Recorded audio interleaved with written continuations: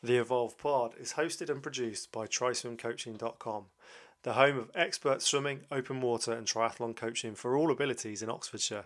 If you're interested in getting involved in multisport, please visit TriSwimCoaching.com and get yourself set up for a free consultation with me to see how we can help your triathlon performance. We're also supported by Notepad. Notepad are a kick-ass Birmingham-based branding agency who formulate crystal clear strategy alongside jaw-dropping design to make your brand truly unbeatable. You can check them out via their website at notepadstudio.com. Lastly, as a little benefit for the listener, I've teamed up with the Fell Store, an independent business created in lockdown to inspire more people to enjoy the mental and physical benefits of nature and the outdoors. They provide tasty, lightweight, dehydrated and freeze-dried meals ideal for any outdoor adventure.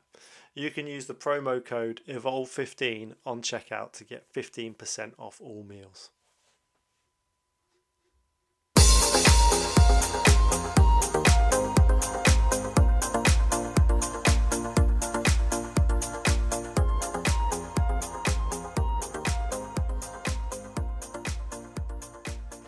He's back on the podcast favourite, Dan Wormsley, back with me for episode 38. Dan's already featured on episode 1, episode 2 and episode 24, and he brings his value back to the podcast as we open up that massive box, well-being. What does well-being mean? What does it mean to you as an individual? How can we apply the concept of well-being into our lifestyles? So we've broken it down. Physical well-being, emotional well-being, nutritional well-being and financial well-being. Dan and I discuss how these 4 key areas are so closely intertwined with each other that allow us to really experience and engage with our emotions, to really understand well-being, what it means and how we can apply it to ourselves. So why don't you take a listen, learn and grow.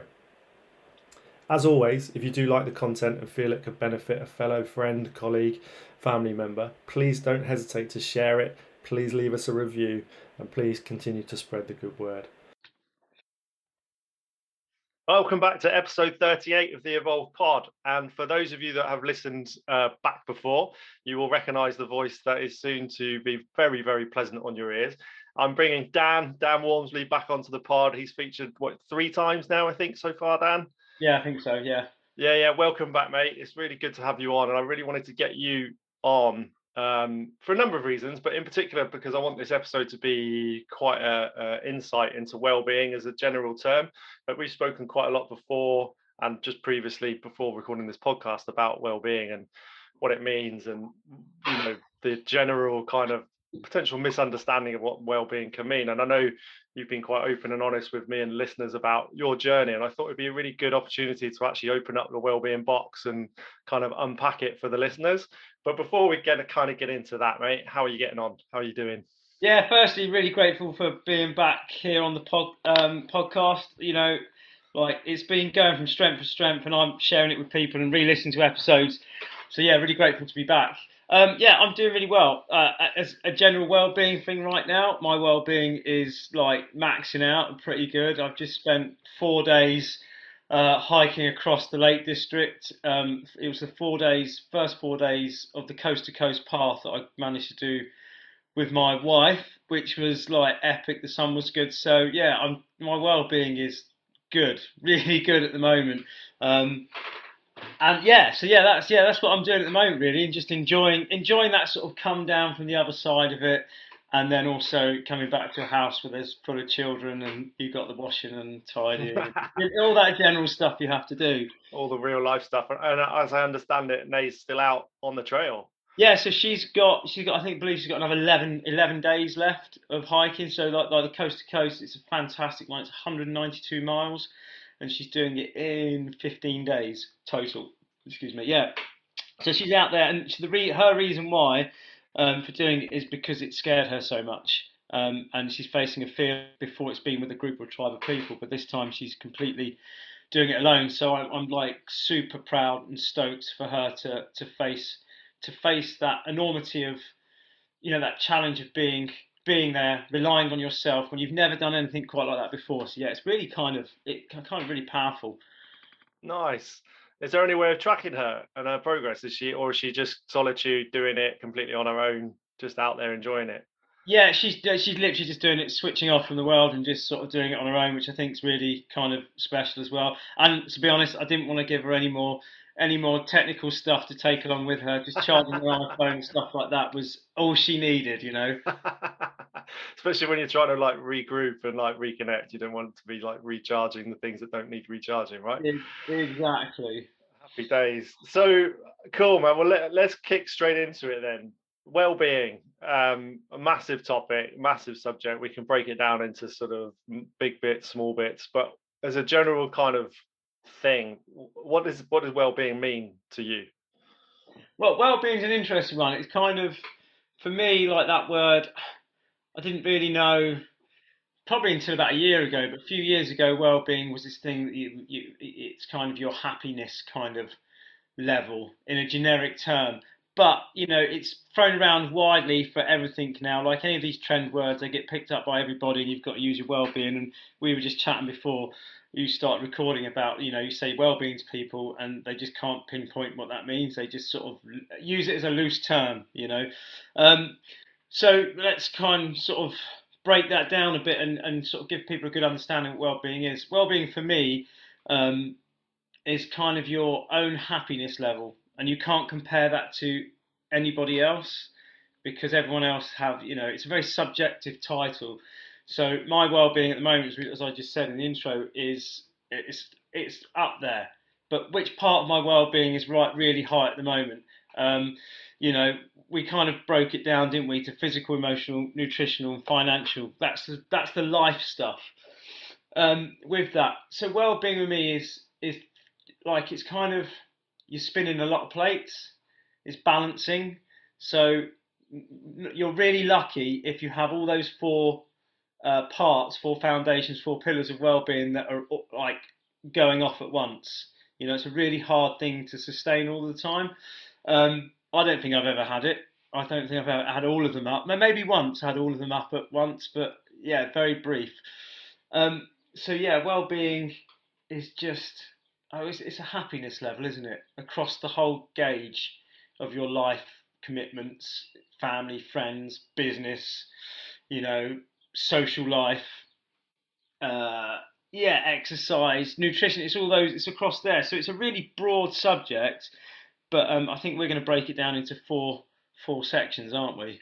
Yeah, absolutely. Break it down into four kind of clear areas, really. So you mentioned physical, emotional, nutritional, and financial. And there are sort of other areas that you could break down further, like your social well-being, etc. But I think those four headings really kind of give an insight into the key areas of well-being and what they mean and how they can actually intertwine and relate to each other, which again then creates that kind of gauge of your happiness that you kind of coined just now. And I think let's start with the physical. Obviously, for those that have listened to the pod before, they know a fair amount about me, a fair amount about you, and how physical activity and exercise does hugely benefit the both of us. Can you kind of open up a little bit more about what that actually means to you in terms of what it brings you, how it keeps you on a balanced day to day, etc.? Yeah, for sure. So physical well-being for me is not always about like exercising. Although at first, when I was first doing it, I did get a lot of positive feedback, and I felt really good from from doing exercise. Like I suppose physical well-being is being out. Like for my wife who had a bad back, suffered COVID at Christmas. Naomi COVID at Christmas.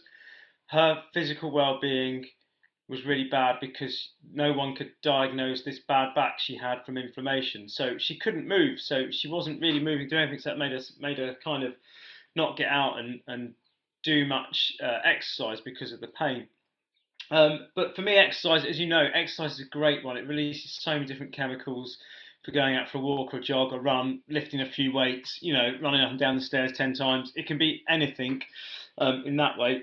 But for me, I know since I started running um, and doing my sort of daily-ish exercising of like weights and hit stuff and stuff like that, that well-being I feel really good, and that lasts a lot longer. It's that kind of you put the effort in, and that buzz from the exercise stays there for a few days until you get DOMS or something like that, and then you just go do exercise over again.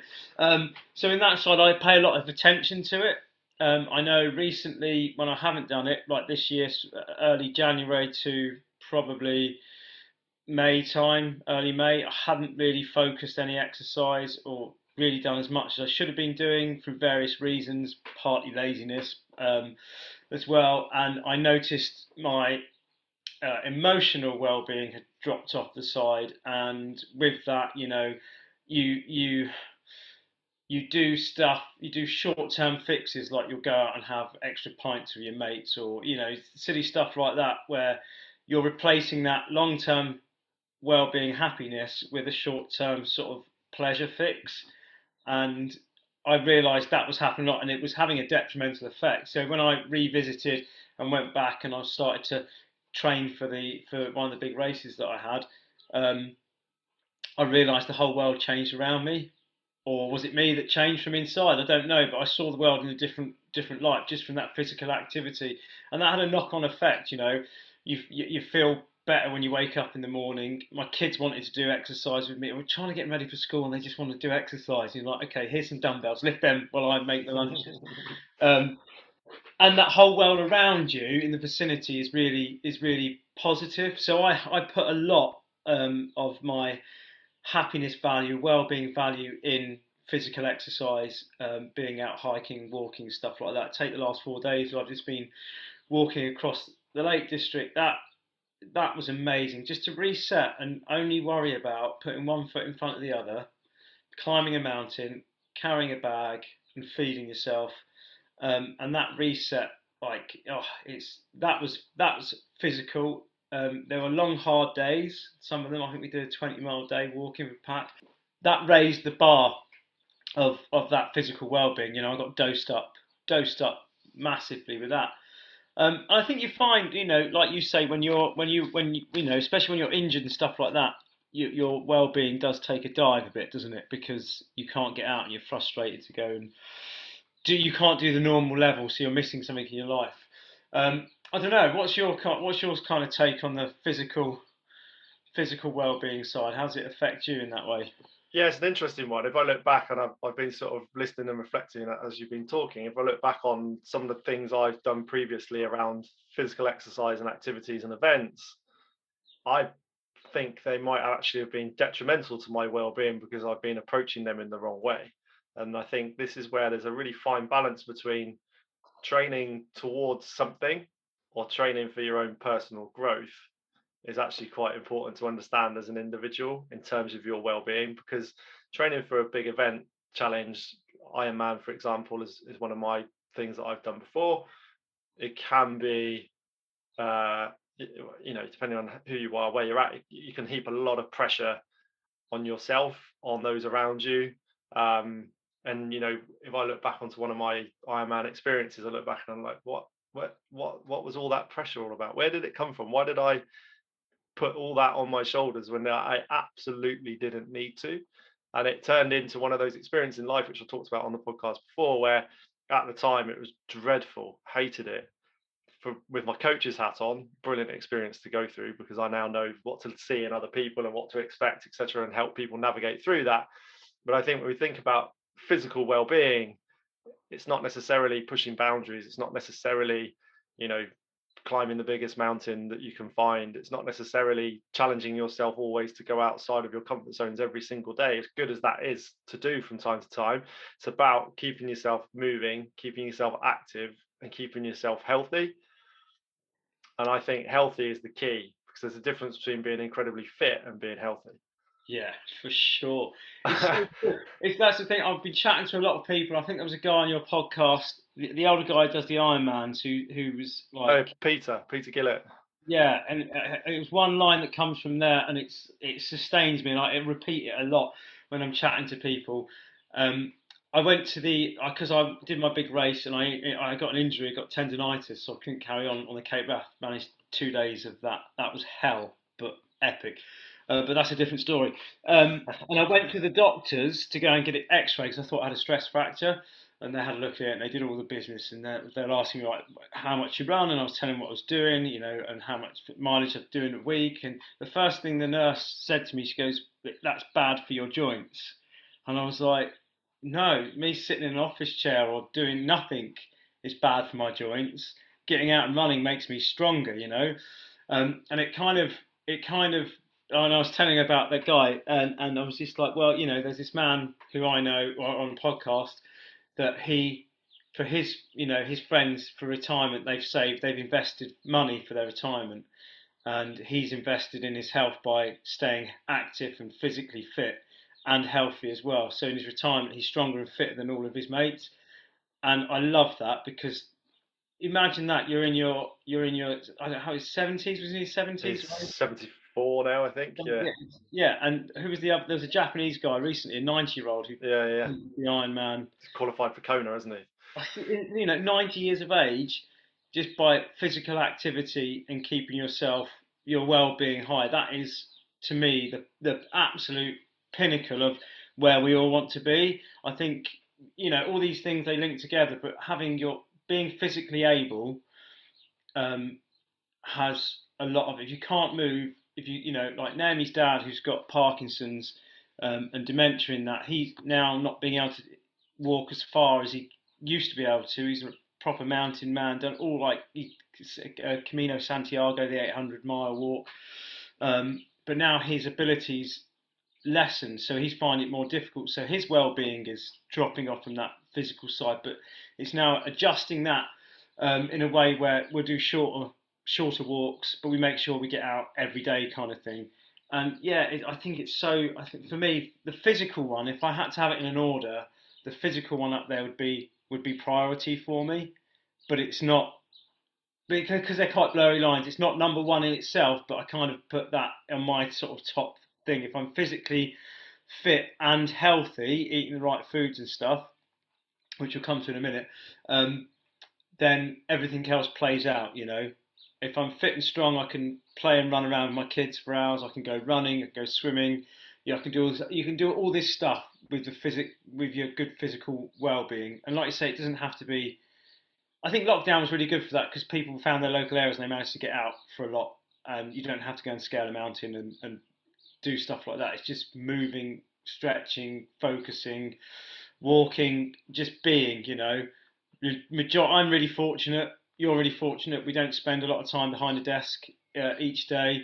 We're out and about. But the majority of people do spend a lot of time behind the desk. So if they can get to walk to work once a week, or at lunchtime go and have a walk around instead of sitting at a desk and eat, that's kind of physical well-being, and that really does help tenfold. And then you always build on that. You go, I'll do a 10-minute walk, I'll do a 20-minute walk, or whatever you want. As long as you start small, as long as you're doing something towards your physical well-being, I think that's really positive in that way.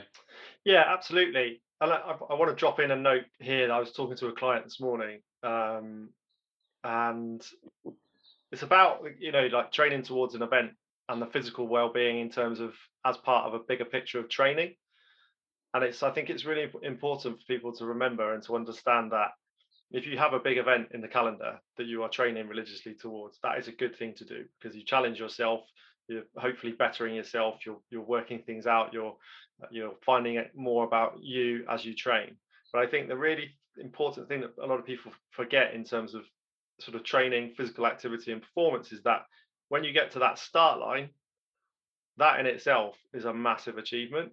Like all the physical training that you've done to get to that point is very rarely rewarded because people are so focused on the outcome of that event.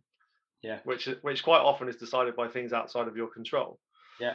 And I think giving people a pat on the back, or giving yourself a pat on the back because of all the physical exercise, which involves the emotional, nutritional, and quite often financial investment as well, but getting yourself to that point on the start line, if you are training for a physical challenge, whatever it may be, is massive. And that's what I think we need to reward ourselves for a little bit more than what we probably do.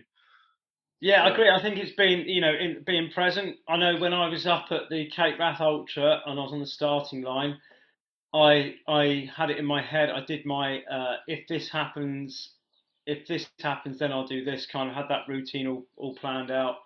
Yeah, it was financially expensive to get there. Physically, I kind of didn't train as much as I should have done, and I know that just because get lazy. It's winter time, and it's just one of those things. And I kind of knew that, and I pushed a bit hard towards the end to try and train for it. But also, I went into that, and I sort of the training that I had done previously. I had probably about 4 months not training enough. But I kind of put that to one side, and then when I was up at the starting line, actually on day two, when I realised like a 22-kilometre death march back into the finish, and I knew in my head I had like 3 or 4 times, and I was like, no, I'm not going to carry on. No, I'm not. Yes, you are. No, you're not.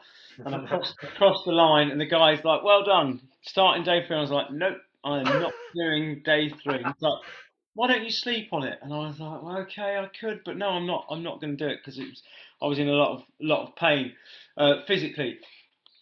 So my physical well-being was down that day, and it was the next day when we were getting the bus out of there back home. I was looking at all the people who also had sort of finished and decided to DNF, and it was interesting to see their take on it, the pressure they still had on themselves of kind of trying to justify why they quit in that way.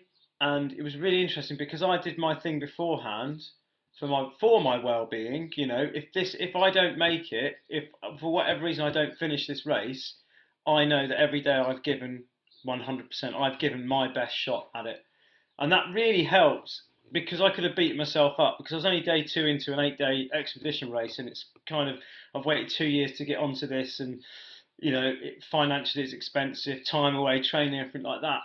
But I was kind of really happy that I'd made that list to go, okay, yeah, I'd given my best shot. And then I was surprised at how everybody they were so down on themselves, you know, that it was like they were mourning something. But you can't suddenly just say, look, you know, you chose to quit, you chose to stop. You know, majority have chosen, apart unless you've injured yourself, majority have chosen to stop doing this for whatever reason. But you can't really say that to people at that time because they'll probably think you're an idiot. But it's managing well-being, isn't it? It was managing my well-being after that event, and I came back buzzing. You know, I met some fantastic people. I'd been through some of the most arduous wilderness in the west coast of Scotland, like the bogs of eternal doom that you ran through. I lost count of about 45 times that I fell over, slipped into bog. Like it was just the most craziest day in my life. That was, and my well-being wasn't up and down there. Then coming out of that, you know, I planned, and I think that's the way what most people can do. If you're say, you know we train for big events, but you've got people who are just starting their journey on becoming physically fit and healthy. So they're probably, you know, the Couch to 5K is the classic example. And I think people can always make a plan for stuff like that because when you look around stuff, the fitness industry is kind of like pretty gross at times. What they show off, you know, these really super fit people, you know, the before and after shots and stuff like that, and you can't compare yourself to what other people are doing, and so making a plan for if you're doing a Couch 5K is making a plan that okay, if today doesn't go well, it doesn't matter because there's always the next day and the next day. And I heard what was a quote? I'm trying to remember the quote I heard. Your The quote, it was a great, fantastic story. I can't remember the woman in the book now, but she was an ultra sky runner who fell off a mountain, and one of the quotes is that she had when she was doing her rehab was your best days as an athlete are ahead of you. And I think that's changed my aspect. When I have a crap day, I can only judge my crap day on that day I've run. You know, tomorrow I'm not going to compare it to one previously because that was so long ago now it doesn't count, and I can't compare it to ones in the future because they haven't happened yet. So you tick it off the box, and it's kind of having those little mantras and stuff like that that actually really do help. Otherwise, you can put yourself in a box where you can. Well, your worst enemy, aren't you? You're your own worst enemy, and I think once you let go of that and know that you are always competing with yourself, then your well-being, physical well-being, can change. And that's why well-being is really interesting because I'm trying to like formulate these answers, conversation in my head, but you go well-being is attached to every single bit of our life, and it's a broad subject, but it's also you can break it down into these smaller bits that really help you out. And if you can mend these smaller bits or fix these smaller bits or build on these smaller bits, then your general well-being should it should flourish. It should feel really really good. I don't know where I was going with that point, but No. It's kind of like the physical well-being is, again, we've done it. We've gone straight into the kind of exercise part of it, but there's also the rest and recovery and that sort of stuff, which again, that's a whole different podcast. Well, I think there's an episode previously with a sleep expert about rest and recovery, which is massive again. And I think a lot of people or athletes don't necessarily make the most of the opportunities with rest and recovery and how that can benefit both performance and well-being, and having a greater understanding of what physical well-being means for each of us as an individual, because it'll be different for everybody, is probably the first step in the right direction.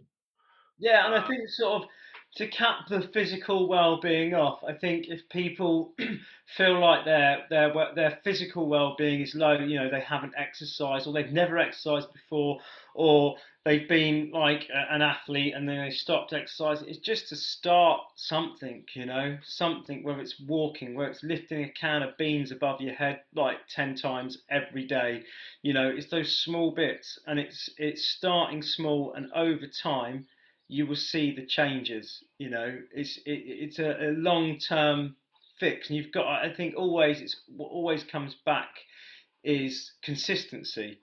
If you can consistently work on your physical well-being, you'll be a different person in 6 months' time, and that's the challenge, isn't it? Imagine giving yourself 6 months where you just worked on. Say you've never run before, and you want to run I don't know, a 5K in 6 months, 10K in 6 months, I'm not really sure.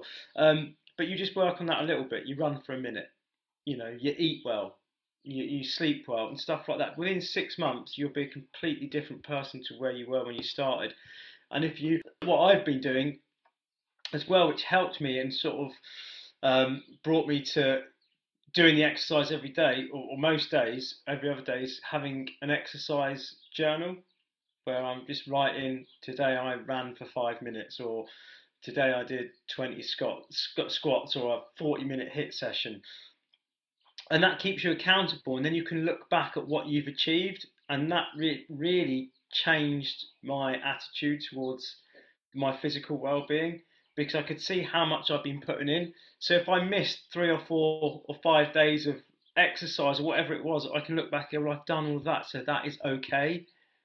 You can do some more tomorrow, which I think is really important. So yeah, I think people just starting their physical journey, movement is key. I think moving is key in whichever way they want to do it, and plan a week, what you're going to do this week. Write it down the day before.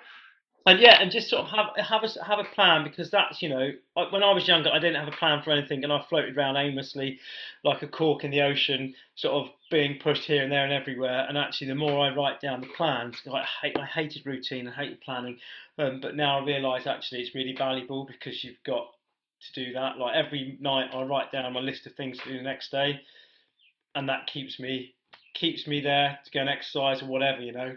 Yeah, so nice. It's good. I think that's kind of physical well-being, isn't it? Yeah. Accountability is a big one, but that's probably a whole nother pod. Yeah, the subject's so broad, isn't it? It's like you think about it, and you go, Yeah. Okay, right. You did kind of segue to it just now. Nutritional well-being is obviously what we eat and drink. I think that you've probably listened to the podcast I've done with James Hudson from Nutrition for Energy. Obviously, you've worked with James a little bit. You know him from Snowden 6 Ways and other challenges. But what does it mean for you as a kind of non-professional nutritionist, somebody who is aware of what they eat, how they eat it? What does the nutritional side of things mean for you in terms of your well-being? So the nutritional side of things are, like in everybody, it's a massive part of everyone's life. We all eat every day. And in this world, the majority of food out there, the processed stuff, is shocking, but it fixes our dopamine levels. We feel great when you're eating your sticky donut or whatever it is. Just walking these 4 days, I got to eat sweets because I was walking, and it felt so good. But then if you eat that food all the time, you're nutritional well-being goes down the hill. You can feel low sugar, depressed. You have anxieties, um, and it all comes down to the food we eat and the amount of processed food that there is. And I know from I have a sweet tooth. I'm terrible. Baked goods are like, oh, they're the best, but they're the worst. I'll go and buy baked goods. I'll go and buy Belgian buns, and they come in two in a packet. Oh, it's the best in the world. And I'll eat one, and then by the time I'm driving back home from the shop, I'd have eaten the second one because it's so good. And then I feel rubbish afterwards. My, glucose, everything spikes. I get a sugar rush, and then sugar come down, and you cross at everybody and everything in that way. So for me, I try and eat as well as I possibly can. I try and eat whole foods as much as I can. And whole foods, for people who don't know, they are literally foods that have not been processed in any way. So fresh fruit and vegetables, which it doesn't take. We're just growing a load of salad in our front garden and going to pick that, nutritional well-being, giving that to my kids. That has more nutritional value than the lettuce that you buy from the supermarket. Which is, and it doesn't take much to. If I can grow a lettuce, I think everybody can. And so I hold a lot of value in it. Even just cooking food as well, that nutritional intake of like you eat with your eyes, so looking at a plate of really delicious food is beneficial. And I think food is really important, and I think people miss it because the food we have nowadays is so processed, and there's so many studies. I was just trying to think of the top of my head. There's one I read a brief study recently about the effects and the link between depression and anxiety to the foods that we eat and the chemicals that are in our foods. And it's kind of scary because we are what we eat, aren't we? If I was eating donuts every day, I'd be looking like a donut right now. I don't say I already do look like a donut. But yeah, and it's and then it's finding a balance, isn't it? Because I'm not saying to people to go on a diet. I don't believe in diets. I think they're crazy. I think it's a lifestyle change. I think you can have a balance. So if you're doing your physical well-being by getting out, you can eat really good food, and then you can have food that you really like, the naughty stuff that allow yourself to have that. Because people with their nutrition, they'll go on a diet, they'll fail the diet, they start feeling sad again because they failed it. Whereas actually, if they just eat good food, and I'm such an advocate of, Naomi and I are in the process at the moment making another YouTube channel where it's all about food and wild food and stuff like that, and how to cook really good food really quickly. I think everyone seems to have forgotten that whole foods, you can cook amazing meals really quickly. We've got 2 kids that we have to feed. Yes, they get the fish fingers and the fake chicken nuggets and stuff like that, but also they have good meals that take 20 minutes, half an hour to cook. And you see it more so in kids when you feed them, especially my kids, if they have like any sniff of sugar, that's it. They get this spike, and then they're angry. Whereas you feed them all your veggies and stuff like that. I'm really fortunate that my kids, when they go off to other people's friends' birthdays parties, other kids' houses, and they get fed all that normal children's food. My kids come back and go, "Oh, we just want vegetables," and I'm like, "This is amazing." So it has a massive effect your nutritional well-being. It's linked in with your physical stuff as well. Eating well and healthy isn't hard. It's just a mindset, and it's just start off slowly. I think start if you're a big sort of fast food eater or you're eating lots of processed food, try and drop the processed food meals down to maybe 3 or 4 times a week, and adapt to another kind of way of eating, like healthier foods that haven't been processed. And sort of chart that as well. Follow that. Do a journal of that, and see how that affects you, and what foods affect you in different ways. Like, how do you feel after 4 days of eating fully processed food compared to 3 days of eating whole foods?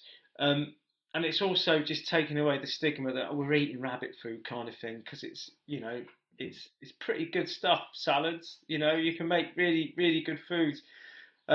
We had a friend over. I don't really eat meat, at all anymore. I have a bit of fish every now and then, but we have friends down from Scotland, and they brought down wild venison, and it was insane. I hadn't eaten it for ages, and because it was wild, truly wild venison, and then organic lamb meat as well. We ate all this stuff, and usually if I eat meat, if I went to the shop and had a sausage from the shop, because it's full of so much crap, I'd have stomachache and everything like that. But this meat, it was really good and strong and healthy, and it moved me through. But it's having a variety, I think, in your diet as well, and allowing yourself. I said the word diet, allowing yourself to have a broad nutritional base which covers everything, and enjoy it. And if I think if you slip up and have a Mars bar or whatever it is, enjoy that. Don't beat yourself up for it, as long as it doesn't happen continuously. But yeah, I think nutritional well-being is massively important, and just sort of knowing that you're eating the right stuff is good for you, and then you physically feel better as well with it. I don't know. What's your take on the nutritional stuff? Very much aligned to everything you said there. And I think the last bit about enjoying food is the absolute key. I think we are in a very fortunate position where we can pick and choose what we eat more often than not. And with that luxury, because we have that luxury, we should enjoy what we eat and not put too much pressure on ourselves to, no, I can't have that, even though I want it, or I can't have that. And it's about, like you say, having the self-control to go, okay, for my well-being, I probably need to eat X, Y, and Z. And I probably don't need to eat too much of that or drink too much of that. But if you do have some of the stuff that you're not really supposed to do that often, that's okay. Because ultimately, if you have it as a little treat, it puts a smile on your face, special occasion, whatever the reason, that's surely a good thing for your overall holistic well-being. And I hate the word holistic, but it's useful here. But Yeah, that's a good thing for your well-being, to put that childish, fun smile back on your face because you've eaten something that does put a smile on your face. And then you go back to the self-control, knowing that the food that may not be so fun but more nutritious and equally as delicious, when you get that and you have over the long term consistent commitment to that, you will get better energy levels, you will get better digestion, you will get less headaches, less whatever it was that was causing you the reason to look at it in the first place. So I think again, like the nutritional well-being is not someone saying, right, you need to be a vegan, or you need to do a keto diet, or you need to go dairy free. It's about working out for you as an individual, a, what your gut likes and wants, b, what you like and want, versus what you actually like, what you actually need, sorry, and meeting in the middle and creating this kind of balance that brings you happiness and health.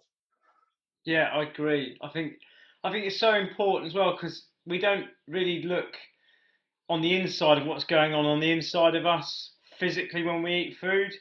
Most people see food, it's not a fuel, they don't see it as a fuel, they just see it as something they have to do. And like eating 3 meals a day is quite crazy. I was always an advocate for eating breakfast every morning. I had my breakfast sort me out every day for years and years and years and years. I couldn't understand why people wouldn't eat breakfast in the morning. And now I kind of don't have a breakfast. I'll just go to lunch, and I feel better for it. Some days I'll do fast days where I'll fast for 16 hours or whatever. Most of that's at night time, which is really easy. And try not to eat too much food. And it's all that stuff, isn't it? It's good. Another thing we changed, we used to have these big red bowls that we'd fill up with our dinner, and it's like usually 2.5 dinners in that bowl. We changed our eating utensils to smaller bowls where we're still eating a nice amount of food, but we're not eating double the amount of it. And it's little things like that that can really, really help and keep you going on your nutrition. Yeah, and I think you said it. It's enjoying food, but knowing when to stop with it, but never beating yourself up.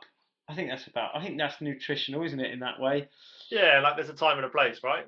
Yeah, yeah, Okay, so you mentioned again a very lovely segue a little while back about when you start to eat better or eat more healthy foods more often and more regularly, more consistently, you feel like you personally have better energy levels. So you may not have this kind of crazy like oh my God, I'm the most energetic I have been in hours or days, but you have this constant sort of good level of energy that can see you through a day, fasting, for example, and how that then those energy levels also play into how you feel, which we're kind of going in towards like emotional well-being now. And that's emotional well-being, I guess, can be quite a misleading heading. Yeah. What does it mean for you as a bearded adventure guy?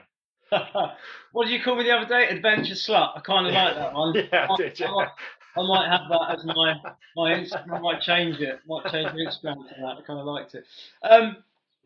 Emotional well-being. Yeah, so that links in really nicely with the food stuff. I know when I'm kind of like, I've always been rubbish with my emotions until the last few years when I went to counselling and got that sorted out and wasn't afraid to talk about how I felt. Not kind of heart and sleeve, but just actually owning my emotions and go, okay, that's good. I'm feeling a bit pissed off for whatever reason. Let that pass. Or, I'm feeling really happy. Okay, embrace that. I know it's not going to last for long. And letting them go. So emotional well-being is that's another subject like that's so huge, and it is different for every single person. I think that's the thing with well-being; it's so specific to you, and these little things that keep you going. And I think that's a really important thing as well. If you're wanting to for the whole the things that we've got down the sort of foundations, pillars of well-being that we're talking about, I think it's really important for people to write these headings down and what makes them happy. What is in physical well-being, what do you like doing? Maybe it's like going for a walk, taking the dog for a walk. Nutritional stuff, you really enjoy, like what foods you really enjoy, and then you can break that down. And then emotional stuff, I think that what's really helped me over the years is having a journal, writing my journal every night. Emotionally, I can write down how I felt that day. I can write down my gratitudes for the day, and that lets stuff go. If it's a bad time, where I'm living right now at the moment, I've got a really unique neighbour who recently punched me in the face for whatever reason. Like, there's a whole, I'm not even going to go down there, but that was playing on our emotions a lot. We were quite living in this place where our neighbours are not good. And if that was a couple of years ago before I was journaling, that would have stayed inside me and built up, and that would have come across in my physical well-being. It probably would have changed my nutritional eating because I'm like So eating comfort. can I interrupt and ask, 2 Yeah. years ago before you started journaling, then that exact example, what effect would have that had on your physical and emotional physical and nutritional well-being? I think I can tell you exactly because this has been going on for nearly 2.5 years. So with the neighbour thing, so before that, that turned into the sort of nutritional stuff, drinking more because you're blocking stuff out. You don't want to deal with it because you can't deal with it, or we didn't know how to deal with it then. So you're drinking more, you eat really bad foods because you're stressed because of what's going on. And then that physical well-being, that was interesting for me. I used the physical well-being as the outlet to train harder and stuff like that. But it was it was really hard. It was really hard. So that really came out every way, and that affected the well-being of my house and my family. Then recently, after the incident, just writing it down, just letting it go, just going, okay, today in my journal, dear diary. No, I didn't say that bit there. Dear diary. But it was just going, okay, today, my neighbour punched me in the face. He's a numpty kind of thing. And once you've written it down, and I was like, and in my head, I had many ways of revenge, like you do. But then I was just like, let's just write down forgiveness. He's got more problems than I have. And then I put a line under that, and that let that go.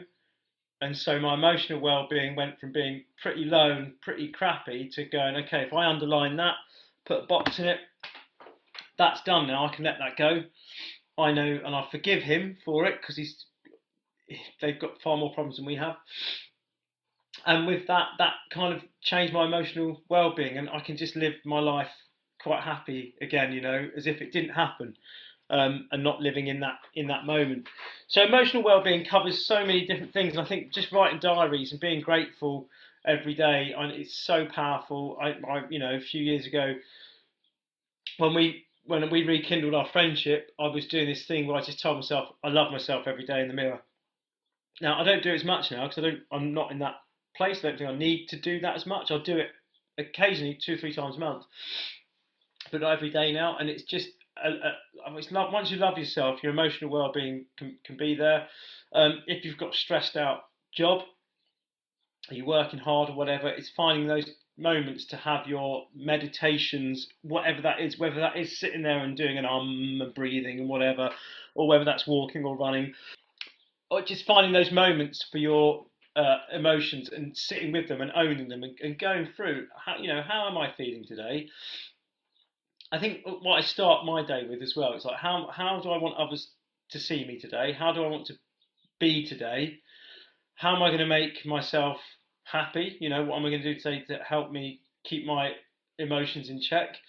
And it plays on so many things. If you're getting a good night's sleep, I sort of beg people to go to bed early.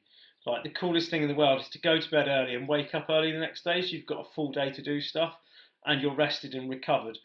And it's really, really hard to do, isn't it? For most of us, we've got kids, they go to bed before we've had our dinner, it's like 9, 10 o'clock at night.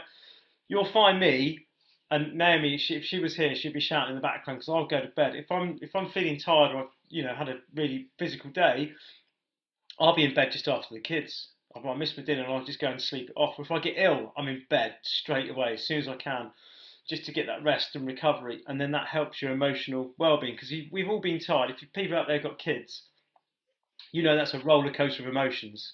You had it the other day, didn't you? If you're not, and I've had it The other day. every day, where you're trying to help their emotions because they're children, but they just don't understand yours. And it's a vortex. It's remembering to stand back from that and be grateful for what you have, and that really does help your emotions, which then filters down to everything else.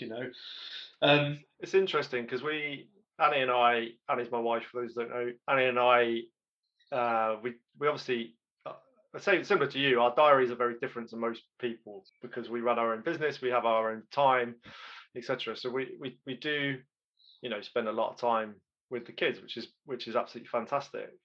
With the kids at home comes a lot of chaos, a lot of mess.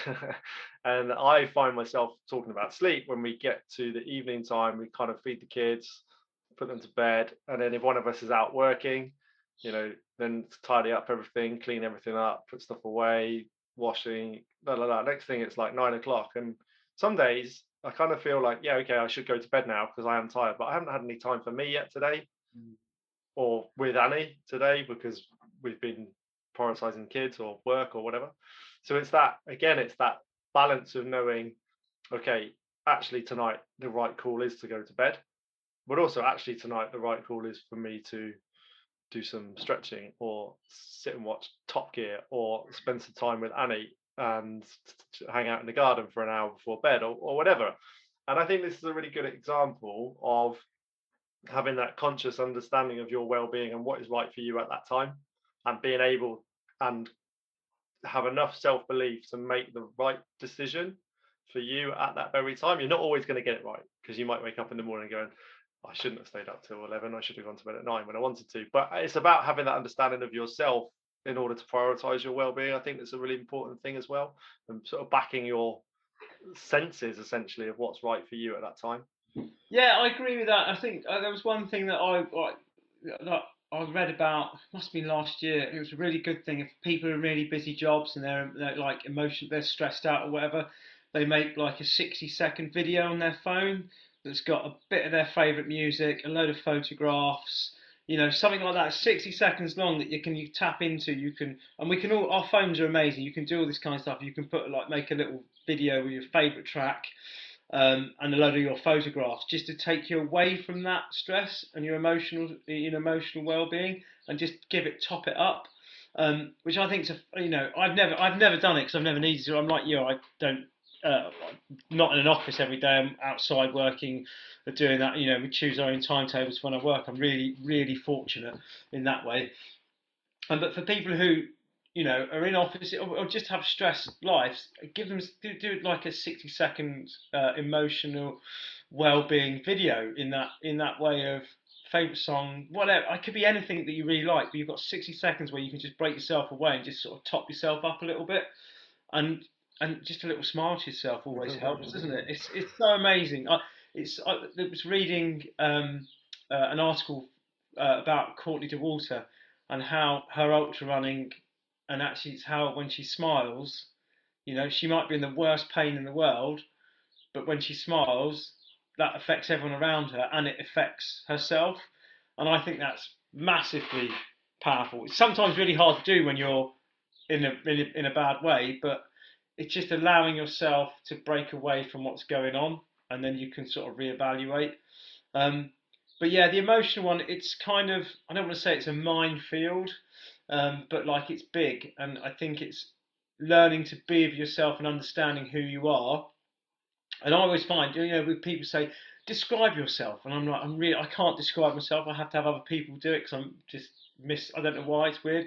But maybe getting people to help you with your emotions. Okay, so help me, maybe a close friend, and just say, where do you think I can, well, describe me emotionally, kind of thing. And sometimes that can be really difficult. That the honesty of friends can be quite abrasive, but they're doing it as a friend.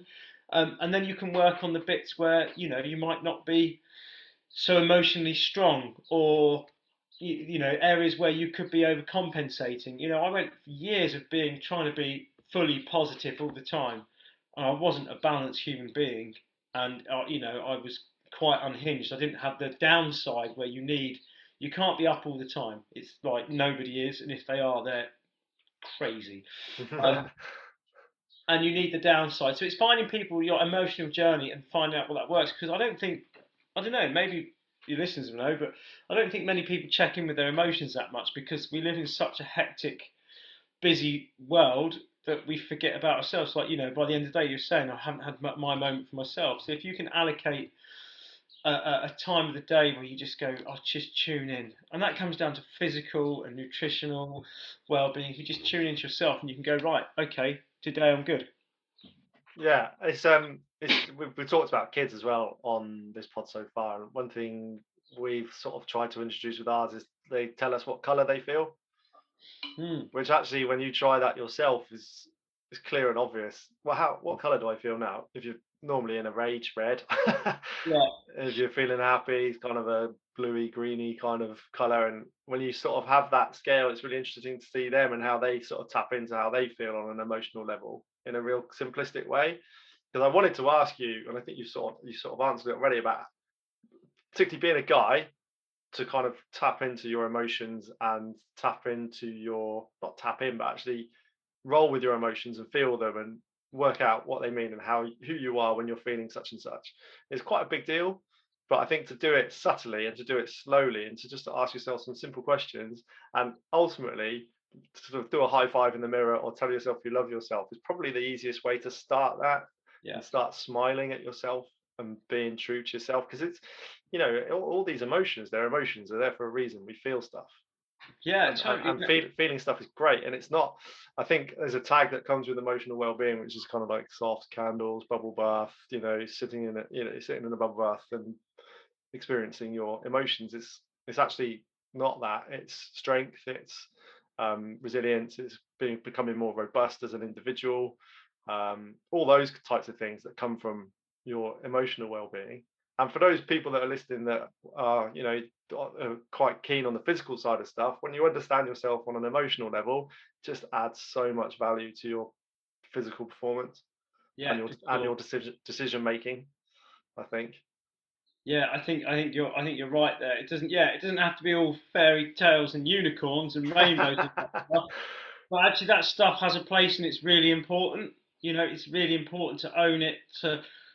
As a guy, to have a cry, to embrace people, to laugh. We need them. That's our fuel. It's release. It's we there's a book we got our kids it's called filling your bucket. And basically, if people take from your bucket all the time, you'll give from your bucket, you're emotionally drained. So what you want to be doing is be kind and generous and fill people's buckets, and it comes back to you. But be open and honest with your feelings.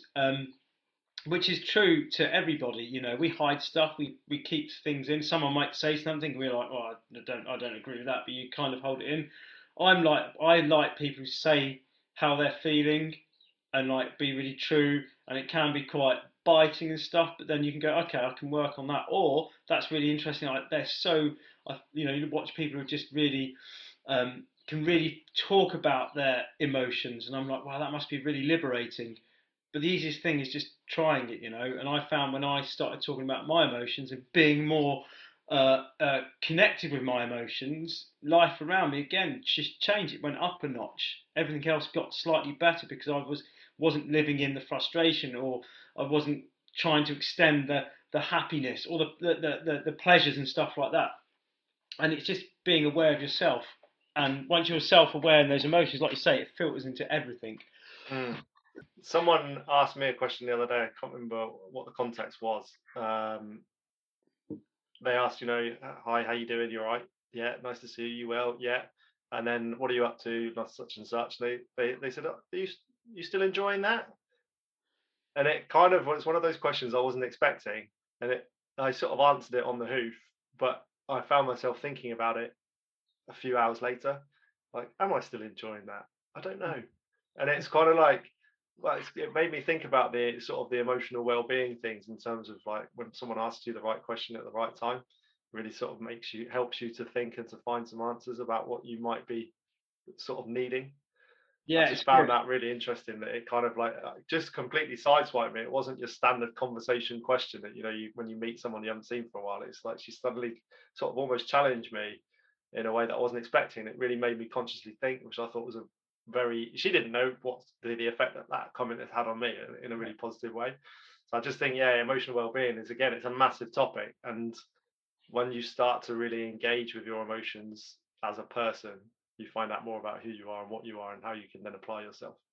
Yeah, exactly. And I think that one out of the ones we talked about, probably the emotional ones, probably for me personally, it's the toughest one. Me Um, too. and I don't know why that is. I think it's just probably the world we grew up in and live in nowadays. People, I think, can trust in their emotions, and talk. I mean, talking about them. Um, you know, on the walk I've just done, you talked with, there was a load of students there just finished university, and the way they talk about their emotions, their feelings, their beings, who they are, I was in awe. I was like, that's so. You guys are inspiring me to being connect with my emotions on every level, and I think the younger generation now can do that. Most probably when we were brought up, it was less so, and even generations before that, it was much less. So we're in a good place to sort of be open and honest with yourself. And I think that's the key thing. If you can be true and honest to yourself, then it all fits in, doesn't it? Absolutely. Absolutely. The last, but by no means least important pillar of this well-being chat is the financial well-being, which is something personally I've definitely struggled with what that means to me in previous years. I think I'm getting much more on top of it now, although I kind of, similar to you, I find the emotional well-being the thing I probably had to work on the most. The financial well-being is something I still need to probably delve into a little bit more and understand a little bit more on a personal level. What does that mean to you, financial well-being? This is when you sent me over this to the podcast. I was thinking about the financial one, and it's like you as well. Like financial for me, I know when we've got money coming in, life is great because money does give you freedom, and it's really special. But then I also spent majority of my life not giving a shit about money in a way that money is evil kind of thing. Why do you have money? Rich people this, like that kind of thing, which was far more detrimental to how I am, or how I was living then to how I am now. So financial, it's a difficult one for me. I'm really crap with finances and stuff like that. It's a place I need to work the most on. Um, But it's really interesting and fascinating because the finances have an effect on you. If you don't have any money, you can't go and do the things you want to do. And yes, you can go for a walk and stuff like that, but the finances have we're affected. Money is in everything that we do. We don't live in a free society in that way. We have money in everything that we do. And for me, knowing when I'm earning money, life is great and I get freedom to do stuff. When we don't have it, like my business, it can be feast and famine. When we don't have it, it's really tough. Recently when we sort of from January up until early May, our business we hadn't been that busy, and so we ended up having to go to the food bank and having food bank there, which was quite interesting.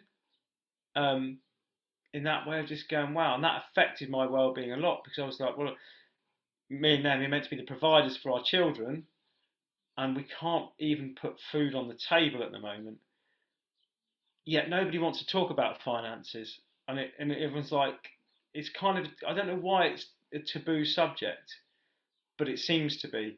And I would talk to my friends and be open about like, yeah, we're skint, and I mean when we're skint, we've got nothing in the bank, even the overdrafts are like looking at us, and people just they get really weird around money and finances, and I never understood why. So we've been in that for a while, and that's a place we need to work on. And we were chatting with our friends the other day about, Naomi and I put a lot of emphasis on where we want to be, what we want to do, everything like that. But we've never put emphasis on our business plan. We've never done a business plan, and we looked at it and someone said, why, you're financially struggling. Why haven't you done this before? And we're like, I don't know. We work in every other field of our life to make better and improve.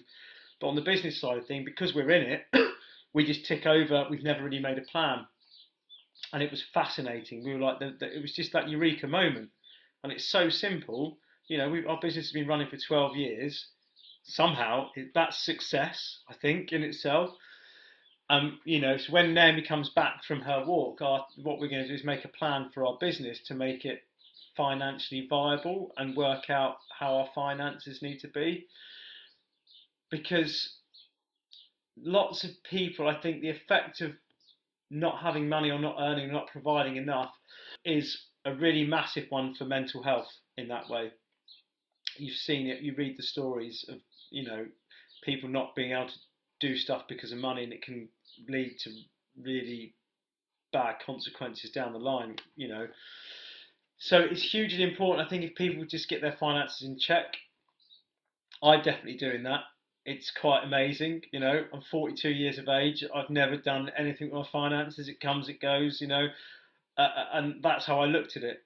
And now it's like, well, actually, let's make a plan. I want to be in the next 5 years. I'd love to be mortgage free. That would be amazing. I don't know how I'm going to do it yet, but that would be amazing. I want to have a new house. I want to be able to have one holiday a year abroad and stuff like that. So if you start having financial goals, I think that's massively helpful. And it's weird when I did that. I did this thing where each month I'd write down what I wanted to earn each month. And the first time I did it, it's really kind of funny because I was just like, oh, I'm writing down X amount of money. And I kind of really didn't put any energy into it because it's financial and I can't be arsed with that kind of side of things. It's the easiest one to drop, but the one that most of us probably need to work on. And so I put in, I wanted to earn X amount for that month. And then you put it out to the ether. And within the next 10 days, we earned double that amount of money that I wrote down. And it felt good. And it was really powerful. But then I forgot about it again. And I'm going to write it down actually. What now? So for July, I'm going to write down my financial goal for July.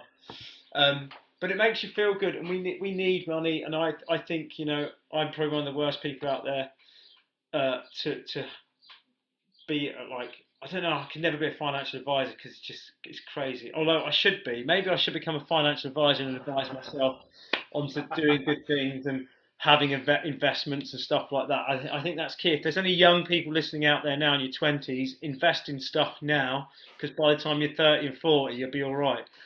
I don't know. What do you think about finance? Because it's a funny one because it seems to be so taboo. It is quite taboo, and I think part of the reason why it is so taboo, and I probably should have to put this out there, is just for the record, we're not offering financial advice. No. Neither of us are qualified to do so. But I think in terms of financial well-being, the financial industry itself is quite enclosed. It's quite there's specific rules and regulations.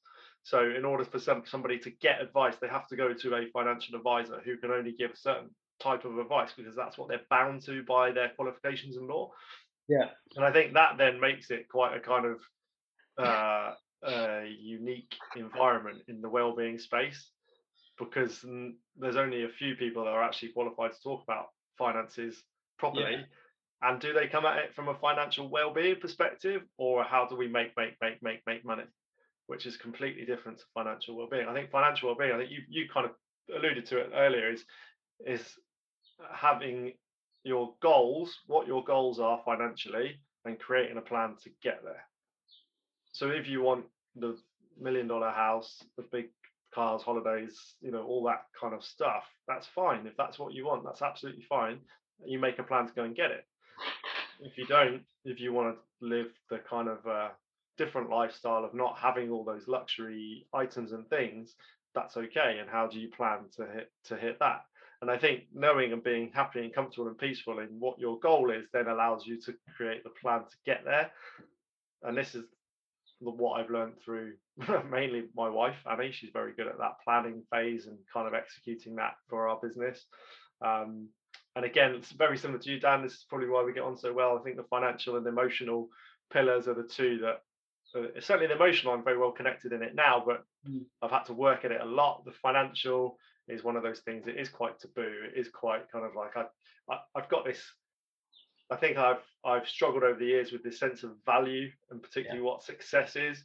And for me, up until a few years ago, success has very much been driven by trying to earn as much money as other people, or trying to earn probably more than what I need for maybe, and not being happy with what I am earning because it's not as much as other people. That's not financial well-being. That's kind of jealousy. That's kind of self not being self-aware. That's not being very kind to myself or recognizing my successes. So I think I've had a bit of stuff there with the financial well-being that I've definitely worked through now, or working through. I think it's the practical side of the more management of finances that probably I need to. Well, it sounds like we both need a little bit of help on, but hey, nobody's perfect, right? It's fine. Yeah, the financial. It's interesting, isn't it? I think my plan for the financial stuff now is setting up this. I've got the Danimal Explorers YouTube channel, which is to do with wild camping, some of my adventures and stuff like that. And I want to make that as one of the branches to the financial tree, So I've got the Stone Age stuff, got that, and then we're setting up another cooking one called Mildly Wild, and it's just to bring in an income, a small bit of income here and there and everywhere that gives us the freedom to go and do the stuff that we want to do. And that's what I've learned recently. If you've got if you've got money, you've got a bit more freedom. I'm not saying like millions of pounds because people get confused. Like you're saying, we compare ourselves to others earning like 100 grand a year or whatever, but they're earning 100 grand a year and they're working every day, like 90-hour weeks probably. I don't know. I'm just generalising now. Whereas I don't really have that much money. Quite the opposite. But I have a lot of time in my freedom. But it's finding that meeting point in the middle I need to work on, and making my financial plans work a bit better. Especially for it's simple things as well, like having a mentor for my YouTube channel. I've got this guy who now mentors me to make YouTube channels to work for people. Instead of me just going on a jolly and making a video of it and 12 people watch a video, like now I've learned that people want to watch specific things, which would then, I know it's going on a bit of a tangent, but then that affects my videos where I can make my channel become profitable and make me a small income. Then that makes me happy. I'm doing one thing I love. I'm educating people, which I love. I realise I'm an educator and I really, really love helping people achieve stuff. So through that medium of YouTube, which is amazing, I can then hopefully no, not hopefully, I will be making money, and I've got a goal by March 2023 that I'll start making an income from the YouTube channels. And that way makes me feel good, Whereas before, when our business was running, we'd have times where we have no money, no plan, and it's quite terrifying. And if it wasn't for friends and family around us who know how hard we work to keep our business going and do the stuff we've done, on paper we've done amazing stuff, but for some reason we've never translated that into the bank account, which has been, I look at what we've done, our business, the success in that, but it's down to not having a financial plan in that way, and that's where we've always stalled. In our way, we've looked at it and gone, finance is money, whatever, it comes and goes. But that's a really detrimental way to look at finances. We should be going, okay, this is what I need to earn each month, this is what I need to earn each year, to make everything meet. And it's that sweet spot in the middle, isn't it? It's that sweet spot. I think we worked out, and I don't mind talking about finances, I'm really open and people get really weirded out by it. We worked out at one point, I think it was two years ago, just before the lockdown. The lockdown, by the way, because we were on furlough, it was amazing. We got paid regularly every month, which hadn't happened in the business forever. It's just amazing. Before that, we worked out that Naomi and I were earning about £4,000 a year each with a family. I don't know how we survived. I don't know what we did to survive and pay mortgages and stuff like that. I couldn't tell you, but it was that much a year. And then we looked at it again and looked at the business, and we take in at the moment probably about 11 grand a month. 11, not a month, that would be wonderful. 11 grand a year each, if that. And it's now, because we've been so blasé with our finances, people are probably going, "What? How the hell do you manage with that? That's below the poverty line and all sorts of things like that." I don't know how we've managed it, but I know how I can change that, because I know each year we get to a point where we're like, we've got no money. How are we going to survive? I'm going to put food on the table. I know now that I've gone through it enough that I realise that actually to make a financial plan, a 5-year plan, whatever that is, even if a 1-year plan or 1-month plan, that we can work on that, bring in more work these other sort of creative avenues that we want to go down, that our financial well-being will just be so much better than it is now. And it's kind of nice talking out loud about it, because it means now when I get off this podcast, I'm just going to go, right, okay, I've got a couple of hours before I pick the kids up. I should start making a plan instead of just having it go around in my head, because it's one of the ones we don't want to talk about, you don't want to deal with, because everyone's money's a weird thing to some people, especially me. So it's really interesting. It's kind of ignited that and gone, actually, me sort of going through those statistics in my head and talking about them now, it's like, yeah, I need to do better in my financial area and bring it in. So, right, there we go. What is it? 1 million? I'll be a millionaire in a year. 365 days. There we go. I'll try and make £1 million. Heard it here first. So, okay, right. The big question then, to sort of pull it all together, and there's for me, there's definitely not. I don't think there's even an answer, to be honest. But how do these 4 pillars of well-being fit together? Wow, I think they just do, mate. That's it. There we go. Yeah, I think, well, you can't have one without the other.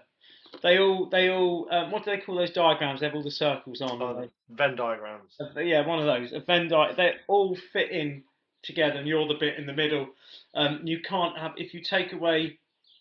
Well, you can't take away any of them.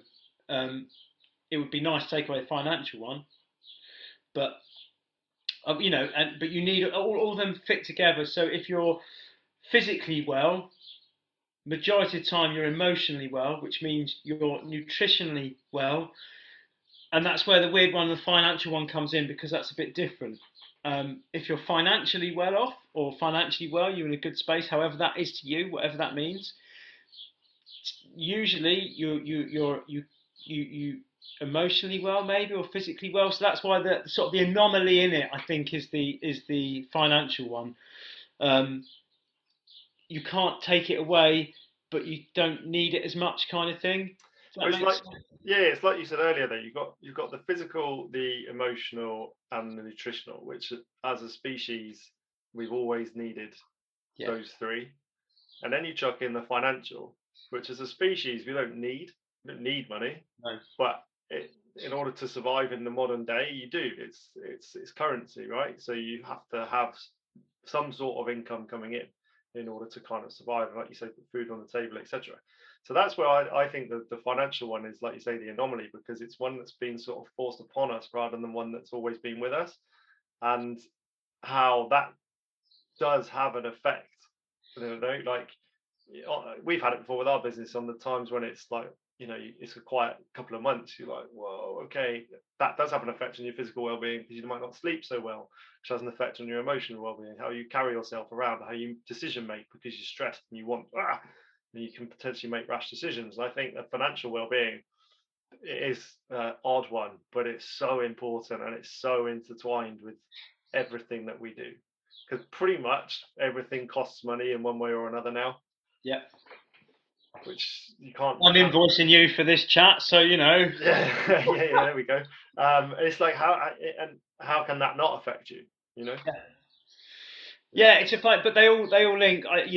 We need them all. They're all there. But I think the best way to keep your well-being topped up is to work on those individual titles, foundations, pillars, whatever you want to call them, each time, and know that they will have a knock-on effect to every other one. It's circular, isn't it? It goes round in circles. You just keep topping up all of them, and that actually it's very rare that they're all perfect.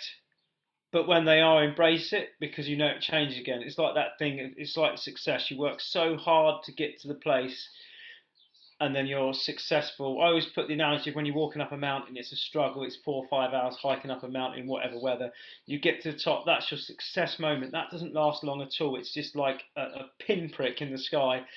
And then you've got to walk back down again and get off the mountain. It's always ups and downs. And if you can keep them in check and balance them as much as you can, and just work on them a small bit each day.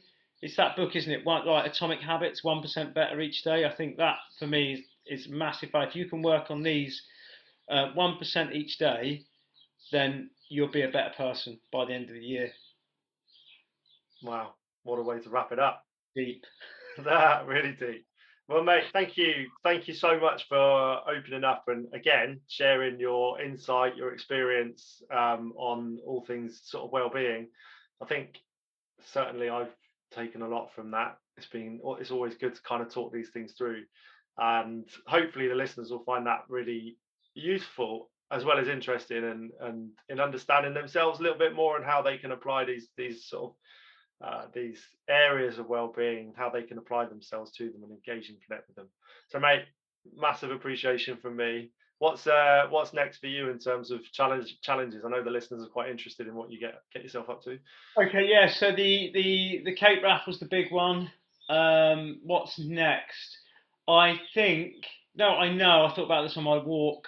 Is that I would really want to go and do the fastest known time again on the Wrekin and see if I can smash that. That's kind of, I think I might do that in September. I think that'll be like almost a year since I last did it. So yeah, I think that's kind of like the plan. I haven't got anything big for this year. I was chatting to a guy at one of the hostels or hotels we were staying at on the walk, and he did the coast to coast, the Northern Traverse, and he came in third. He did it in like 50 hours or something like that, and I was like, oh, God, that's maybe that. But then after that, following that, we've got Guinea following year that's going to be worked on, but I'm not really talking about that much at the moment because there's so much going on. Yeah. I think I'm just going to enjoy.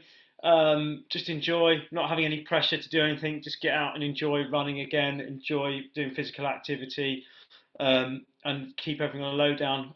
Apart from the Wrekin run, and then the other physical challenges, I'm going to try and watch the Western States race, the 100. It's on this weekend. I think they've got a live stream, so that'll be an endurance. Sitting there for hours watching that. Well, look, mate, thanks so much again for your time. Thanks for coming on and sharing your insights. And I'm sure we'll get you back on another episode in the not too distant future. Cheers, dude. Thanks a lot. No worries at all. And thanks again for the listeners. As ever, if you love the content, please don't hesitate to leave us a review. Please share it with your friends, family, and colleagues, as I'm sure it will always help someone who might need it. But look after yourselves, and I'll be back with some more content soon. Take care, everyone.